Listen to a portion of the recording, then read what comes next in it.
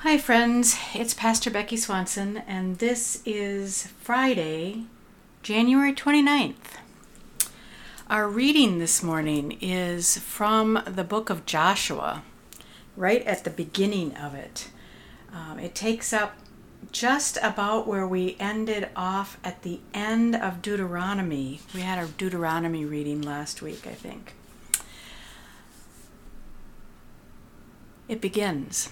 After the death of Moses, the servant of the Lord spoke to Joshua, son of Nun, Moses' assistant, saying, "My servant Moses is dead.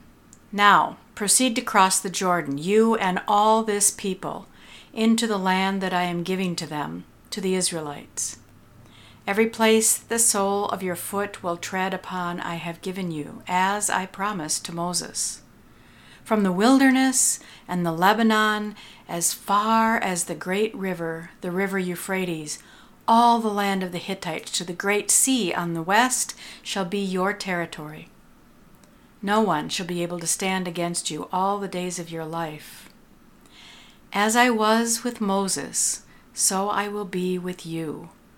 I will not fail you or forsake you. Be strong and courageous, for you shall put this people in possession of the land that I swore to their ancestors to give them. Only be strong and very courageous, being careful to act in accordance with all the law that my servant Moses commanded you. Do not turn from it to the right hand or to the left, so that you may be successful wherever you go. This book of the law shall not depart out of your mouth. You shall meditate on it day and night, so that you may be careful to act in accordance with all that is written in it. For then you shall make your way prosperous, and then you shall be successful. I hereby command you, be strong and courageous. Do not be frightened or dismayed, for the Lord your God is with you wherever you go." The word of the Lord. So this is another part of the story, a leadership story in the Bible. The leader that the people had depended on, Moses, has now died before seeing the end of his mission to bring them into the Holy Land, into the Promised Land. But God has prepared and has named a successor. What happens with us when a leader leaves and the new leader comes?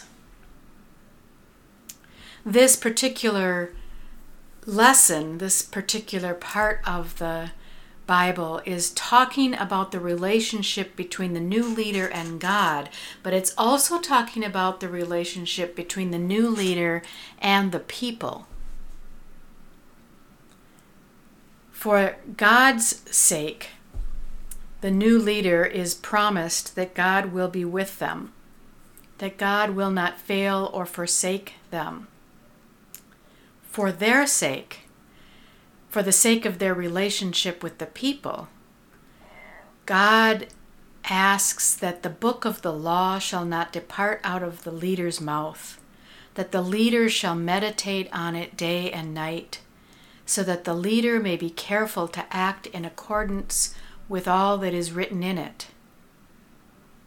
Then, this word says, then your way will be prosperous.